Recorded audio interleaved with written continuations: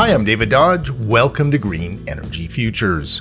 Small towns and cities are interested in energy efficiency, reducing emissions, and installing their own energy sources such as solar, but most of the time they have neither the money, the expertise, or the time to figure it all out.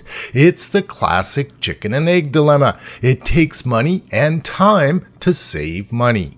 Calvin Leckelt of the Municipal Climate Change Action Centre at Alberta Municipalities knows this, so they started a program that provided funds to help small communities invest in energy managers. The program supported 26 energy managers in 37 communities, and the MEM program was really transformative.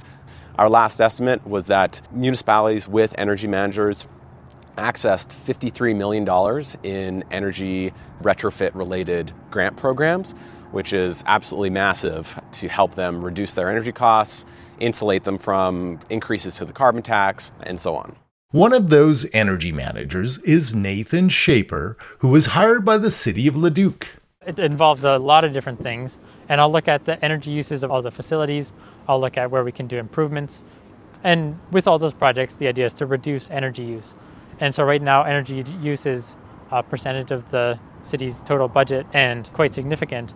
And as we reduce each different part of the energy, then it's going to save the city money as well as save greenhouse gases. One of the first things Nathan did was to review peak energy use, which is what the utility uses to set rates for the year. So when we work with the electricity contractor and reduce those contracts, we're able to save between all of our facilities here $43,000 a year. Tristan Walker is the energy manager in Pincher Creek. He worked on energy efficiency upgrades, solar projects, and most recently on helping Pincher Creek with a climate adaptation plan, which has identified some serious rising financial risks from climate impacts. So what we saw was an increase from $10 million in 2025 through to $18 million by 2030 and into $20 plus million by 2050 in the cost of doing nothing. So the impact that climate change would have if we don't start doing things to adapt now. Back in Leduc, the city's invested significantly in 1.5 megawatts of solar. Last summer, Nathan worked on a solar canopy electric vehicle charging station for the city. This project is one of the biggest and most important projects we've done here since I started.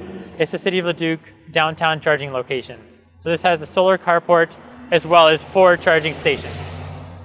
And there's the 2 fast charging stations and the 2 level 2 stations. The chargers are free to use to attract people to Leduc. Nathan also helps deliver the Clean Energy Improvement Program that Leduc and other communities are offering. So lots of people in the city of Leduc are installing solar on their houses through the SEEP program. And so that's a low interest loan program where people can use the city of Leduc's financial resources to get a low interest loan to upgrade their property and make them more energy efficient.